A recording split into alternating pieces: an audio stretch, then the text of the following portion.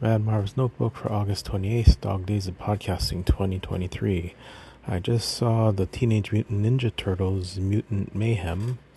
Let's see, kind of conflicted on 2 stars or 3 stars. I feel like I should give it 3 stars, but then again, I fell asleep in the middle of the movie. So, maybe? I don't like giving half stars. I feel like that's someone that can't make up their mind if they're going to give a half star on anything. So, benefit of the doubt, I guess, this is say 3 stars. Let's see. It's not anything I really didn't like about it.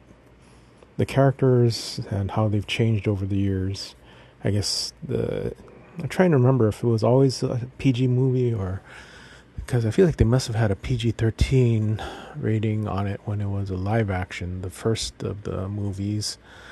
And I think I still like that one the best out of all the movies I've seen. And I can't even remember if I've seen every Turtles movie.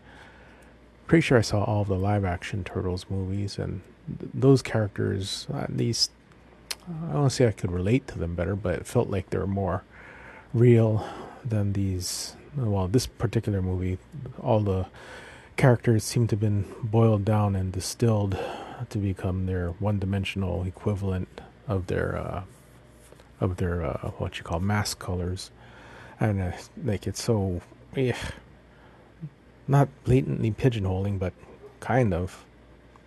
I mean, Raphael used to be the most complex character among the 4, and in this one he's just the what do they call him, the rage machine, or it's really weird to see a character that's supposed to be angry all the time, but he rages with a smile on his face.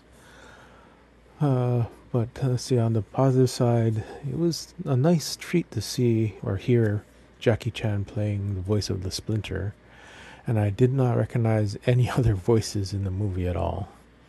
I just don't see enough movies, I guess, to recognize voices anymore. Even though there were, after reading the credits, there were a few that I probably should have. Well, if I was listening more carefully, maybe I would have recognized John Cena. Or maybe not. I don't know him all that well, except from the Suicide Squad movie. I don't think I saw his Peacemaker. I did not watch Peacemaker, so there's that.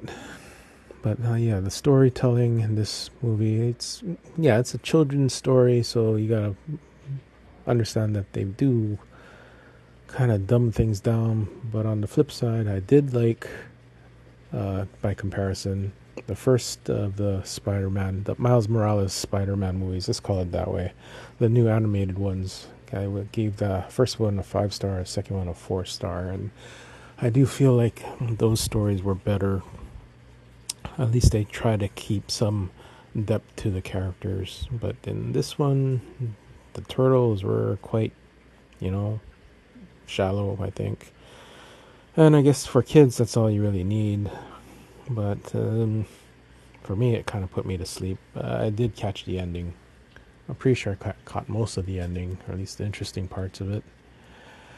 And let's see. I think that's enough about that movie.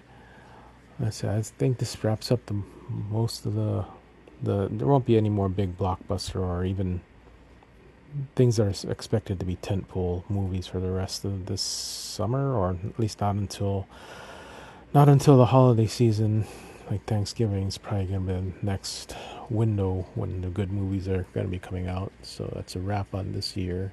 I think I've seen maybe 4 or 5 movies this year, calendar year, so far. I'm trying to figure out, maybe I'll save this for next time. This one's going kind of long already, because I don't see very many movies a year, and this year feels kind of light on the good ones. I don't feel like there were anything, well, definitely there's nothing that came across as a 5-star movie to me, but usually there's something that's like almost. Anyway, I'll talk about that tomorrow.